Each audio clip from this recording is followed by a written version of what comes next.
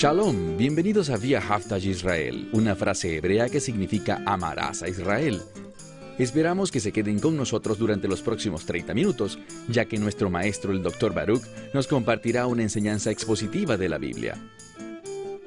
El Dr. Baruch es profesor titular del Instituto Zera Abraham, con sede en Israel. Aunque todos los cursos del instituto se imparten en hebreo, el Dr. Baruch se complace en compartir este video semanal en inglés con doblaje al español. Para más información, por favor, visítenos en amarazaisrael.org. Aquí está Baruch y la lección de hoy.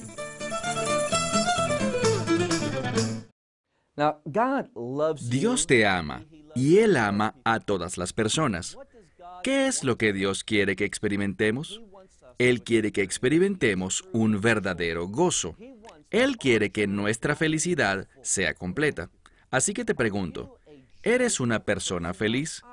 Obviamente, cuando las cosas van como lo esperamos, cuando recibimos todo lo que deseamos recibir, cuando las cosas están diseñadas a nuestra medida y todo funciona, naturalmente nos sentimos felices.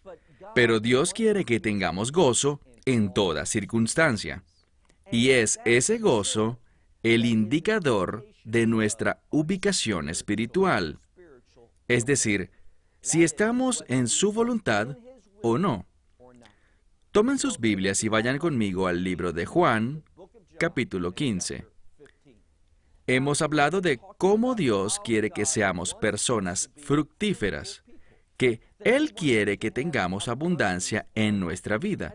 Y no estamos hablando de abundancia material, no. Él nos habla de tener un fruto abundante compuesto por buenas obras, que buscan que la gente glorifique a Dios. Ellos ven nuestras buenas obras, como dice Yeshua en el Evangelio de Mateo. Ellos ven nuestras buenas obras y alaban a Dios Padre. Y cuando seguimos sus órdenes para realizarlas, cuando seguimos su proceso, podemos estar seguros de que al final, el gozo de Dios vendrá a nuestras vidas también de manera abundante. Lean conmigo Juan, capítulo 15, verso 11, donde lo dejamos la semana pasada. Él ha estado hablando sobre permanecer en su amor, y esto lo hacemos, según dice la Escritura, cuando vivimos en obediencia a sus mandamientos. Verán, la obediencia a los mandamientos surge del amor de Dios. Hemos hablado varias veces cómo, bíblicamente hablando, cuando miramos los mandamientos de Dios, y hablo de los mandamientos de la Torá, del Antiguo Testamento, recuerden cómo el Mesías los enseñaba, y nosotros también lo mencionamos, que el componente clave de la Torá de Dios es el amor. Recuerden lo que le preguntaron al Mesías, ¿cuál es el mayor mandamiento de Moisés? Él dijo, ama al Señor tu Dios con todo tu corazón, alma, mente y fuerzas. Y dice que el segundo, o sea, el segundo en importancia, es similar. Ama a tu prójimo como a ti mismo. ¿Qué tienen en común? El amor. Entonces existe bíblicamente hablando una relación estrecha entre el amor de Dios y los mandamientos de Dios. Hemos mencionado que Dios ama a toda la humanidad. Él la ama. Pero la forma como podemos convertirnos en receptores de ese amor surge por el Evangelio. El Evangelio nos salva y nos da un potencial del cual hablaremos en unas semanas. El Evangelio produce en nuestras vidas una intimidad con Dios a través de la presencia del Espíritu Santo en nosotros. Es esa presencia del Espíritu Santo la que me da la sabiduría, el conocimiento, el entendimiento adecuado de las Escrituras para que pueda guardar su palabra, es decir, que pueda cumplir sus mandamientos y hacer exactamente lo que el Mesías mencionaba la semana pasada, vivir una vida fructífera, es decir, producir mucho fruto, buenas obras, para la gloria de Dios. Cuando hacemos eso, el resultado lo veremos a partir del punto en el que quedamos la semana pasada. Miren conmigo el verso 11, Juan 15, versículo 11.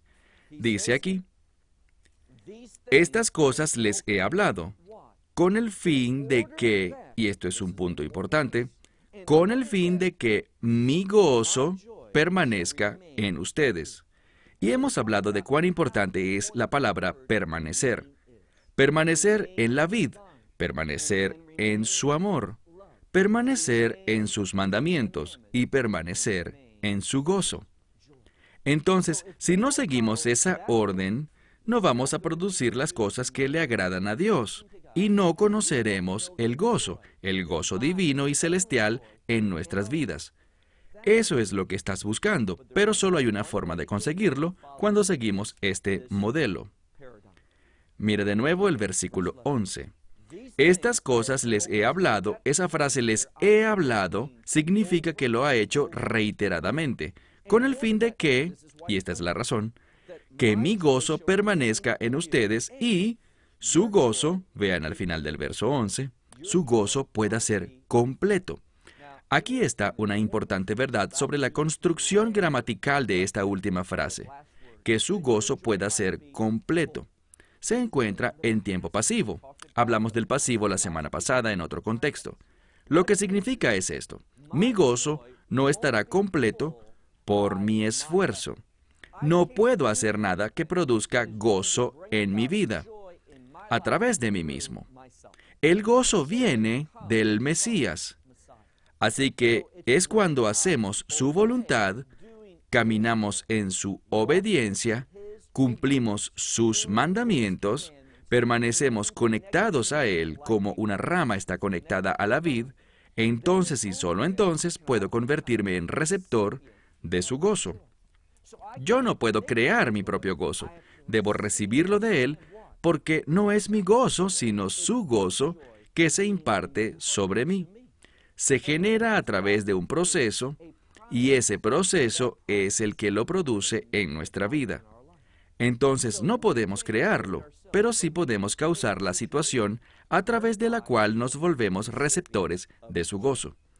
Me gusta la frase que dice, que su gozo pueda ser completo o lleno. Esa es la forma como Dios da. Dios siempre da abundantemente. Avancemos al verso 12. Y este es mi mandamiento. Acaba de volver a lo que decíamos anteriormente y quiere hacer algo. La forma como este texto está siendo redactado, la manera como el Espíritu Santo ha inspirado a Juan a escribirlo, pretende enseñarnos cosas. Busca enseñarnos que existe una conexión entre el gozo que se imparte a nosotros y los mandamientos. Con mucha frecuencia la gente piensa, oh, esos mandamientos son una carga, son un peso, son legalismo, ataduras, y hemos sido libres de todo eso. No, hemos sido libres de estar atados al pecado. ¿Qué es pecado? Es la violación a los mandamientos de Dios. Entonces, tenemos que entender algo sobre el legalismo. El legalismo es cuando alguien enseña que a través de la obediencia a la ley somos salvos o conservamos la salvación. No crean eso, eso es una falsa enseñanza. Pero lo que quiero declamar muy firmemente es esto. Habiendo sido salvos por la gracia de Dios, de gratis, es un regalo que Dios provee, sin ningún costo para nosotros, lo recibimos bejinam, libremente, como lo dice la Escritura. Habiendo sido salvos, y esa construcción de esa frase que usa Pablo reiteradamente, habiendo sido salvos, o sea, sucedió en el pasado, esa salvación está vigente hoy y lo seguirá estando en el futuro. Eso es lo que dice el Nuevo Testamento sobre haber sido justificados por la gracia de Dios. Nuestra salvación está en marcha, es eterna. Habiendo sido salvos, ¿cómo debemos vivir? Vamos a vivir en obediencia a la palabra de Dios, porque la palabra es la verdad. Y vamos a ver que hay un discurso constante en la Escritura entre aquellos que pertenecen a Dios, el único Dios verdadero, y nosotros caminando en su verdad. Y hay una conexión entre su verdad y sus mandamientos. Entonces dice al final del verso 11, quiero esto con el fin de que su gozo sea completo. Es literalmente lo que dice. Y este es mi mandamiento. Entonces vemos la relación entre los mandamientos y el gozo. Si nos perdemos esto, nos perdemos la enseñanza esencial de Yeshua en este pasaje. Este es mi mandamiento, que se amen los unos a otros. Aquí de nuevo. ¿Cómo puedo amar a alguien más? El Mesías lo enseñó. Yo amo a los demás porque Él me amó primero. Demostrar ese amor que el Mesías me ha dado, un amor divino, demostramos ese amor en nuestras vidas cuando amamos a otras personas. Y eso lo podemos hacer a través únicamente de su palabra. Yo empiezo a tomar su palabra, aplicarla en mi vida, y esto siempre, siempre involucra a otras personas. Cuando miramos los mandamientos de Dios, podemos analizar los mandamientos. Hablemos solamente de los 10 mandamientos. Si miras los 10 mandamientos, encontrarás que cada mandamiento puede ser dividido en 2 categorías. Una es amar a Dios. Ese mandamiento, cualquiera que sea, tiene que ver con algo que habla de nuestra obligación, nuestra responsabilidad ante Dios, o puede ser dividido en nuestra responsabilidad frente a alguien más. Entonces, esos 10 mandamientos se refieren a nosotros amando a Dios o a nosotros amando a nuestro prójimo. Y hay una relación estrecha entre esas 2 cosas. Yo muestro mi amor por Dios al amar a mi prójimo. Y cuando amo a mi prójimo es porque yo amo a Dios y soy un receptor de su amor. Entonces el gozo, la obediencia a los mandamientos y el amor, todos operan juntos en los propósitos de Dios. Mira de nuevo. Este es mi mandamiento, que se amen los unos a los otros, así como yo los he amado a ustedes. ¿Cómo nos amó el Mesías? Bueno, lo sabemos. Él entregó su vida, y eso es exactamente lo que nos reta a hacer. Vivir una vida sacrificial. Vivir no a la luz de mí mismo, sino vivir a la luz de otras personas. ¿Por qué fue a la cruz el Mesías? ¿Para que pudiéramos hacer nuestra voluntad, para poder ser la persona que nosotros queremos ser? Absolutamente no. El Mesías fue a la cruz con el fin de que podamos transformarnos en las personas que Dios quiere que seamos, que podamos hacer las cosas que Él quiere que hagamos. Entonces ahora somos llamados de manera muy similar a hacer lo mismo. Él dice, y todos conocen este verso, mayor amor que este, ningún hombre tiene. ¿Cuál es ese? Que uno entregue su vida por sus amigos. Es muy importante que prestemos atención a estas palabras. Yo lo traduje más como una paráfrasis, pero lo que literalmente dice es, mayor amor que este, ningún hombre puede tener. ¿Y cuál es este gran amor? Él dice, y usa la palabra tis, que significa alguien, cualquier creyente. No hay distinción. Cualquiera que sea un creyente puede hacer esto, y ha sido llamado a hacer esto. Usualmente esta palabra se traduce como vida, pero es la palabra que traducimos comúnmente como alma. En el Nuevo Testamento esta palabra significa la esencia misma de una persona, la suma total de quien uno es, cada aspecto que se relaciona con él. Entonces es una entrega total, que Él haga algo y esto es su vida, su esencia, y luego usa la palabra entregar. Es la misma palabra que usó el Mesías al decir, yo entrego mi vida y tengo la autoridad para tomarla de nuevo. Significa dar, poner algo en un lugar. ¿Y cuál es la ubicación correcta para nuestras vidas? Sirviendo a otros. Demostrando el amor que hemos recibido de Dios, demostrarlo en la vida de otras personas. Entonces dice, ningún mayor amor que este puede una persona tener, que alguien entregue su vida por sus amigos. Y ustedes son mis amigos, dice, si hacen lo que les he ordenado. Entonces, la palabra amigos aquí es una palabra singular, usada para alguien que de verdad te agrada. Él dice, ustedes me van a agradar, me van a complacer. Atención, Él siempre nos ama. Mi esposa y yo, por ejemplo, como cualquier pareja, tenemos conflictos. Siempre nos amamos, pero hay momentos en los que no nos agradamos del todo el uno al otro como deberíamos. Asimismo, el Mesías siempre nos ama, pero ¿siempre le agradamos? Y ese agradar tiene que ver con complacer, es muy similar. Entonces, nosotros complacemos a Dios cuando cumplimos su palabra, como dice aquí. Ustedes son mis amigos si hacen lo que les he ordenado. Es un llamado a la obediencia. Le agradamos a Dios, complacemos al Mesías si le obedecemos. Él siempre nos ama, pero la pregunta es, ¿estamos viviendo una vida que le complace? Avancemos al verso 15. Dice, ya no los llamo sirvientes. Entonces ya no nos habla como a un sirviente, porque un sirviente está bajo autoridad, igual nosotros. Pero ese sirviente no tiene derechos en nada. Él simplemente ha sido llamado a obedecer y punto. Él no hace parte de todo el diseño, el plan maestro de su amo. Él es un peón en sus manos y por eso dice, ya no los llamo más sirvientes, porque un sirviente no sabe lo que su señor o amo hace. Ven, Dios quiere revelarnos sus propósitos y planes. Él quiere revelarnos a nosotros por qué hace las cosas, cuál será el resultado de su propósito y su plan. No quiero adelantarme demasiado, pero ¿cuál será ese resultado? Es el reino de Dios. Un reino de justicia, que los rabinos llaman un reino bendecido.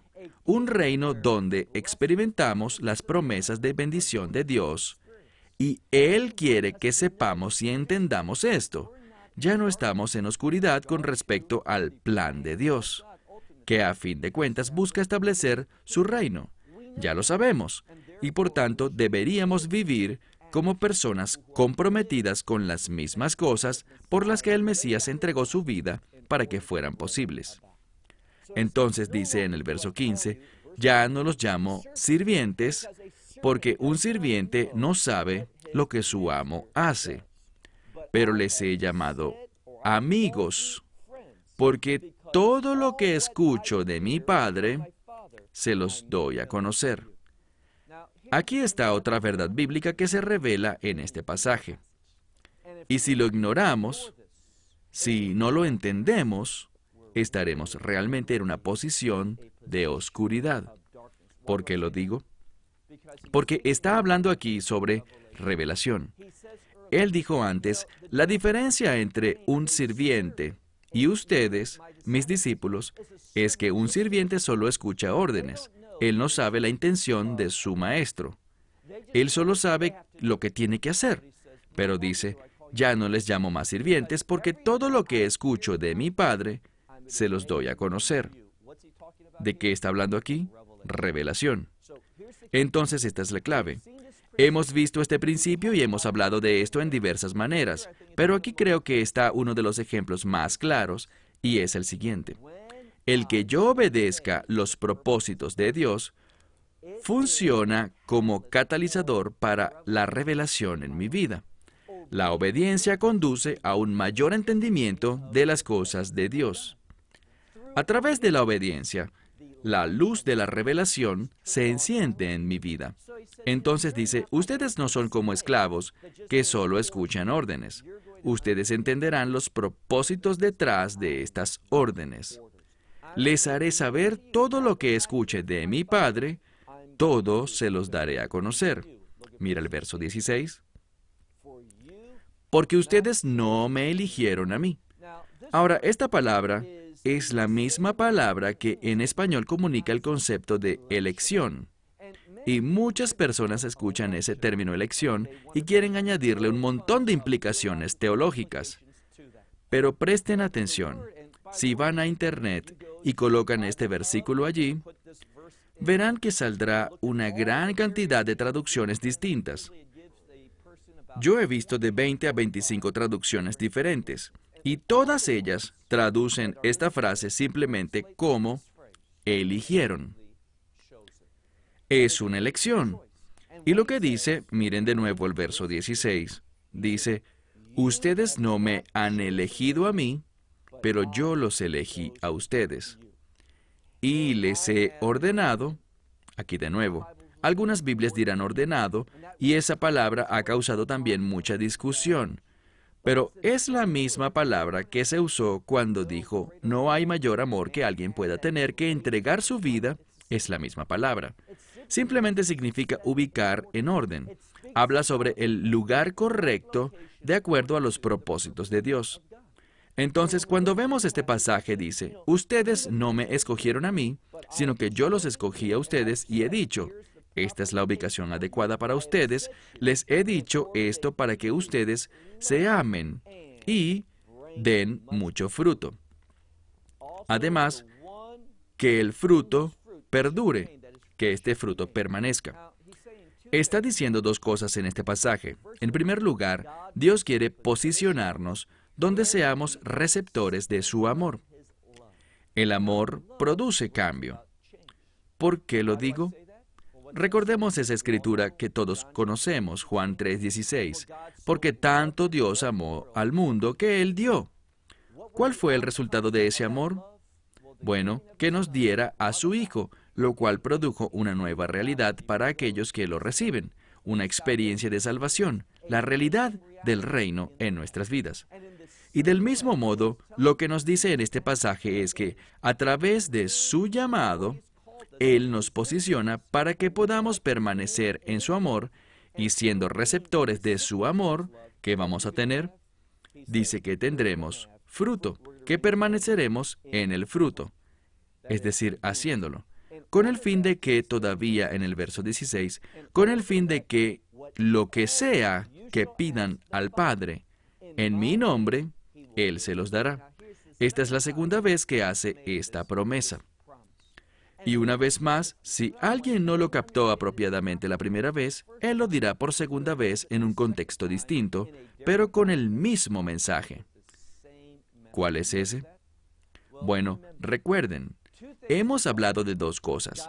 Dios nos posiciona en la ubicación correcta con el fin de ser receptores de su amor. Y ese amor causará que tengamos una vida fructífera, una vida obediente, de acuerdo a los propósitos, planes y mandamientos de Dios.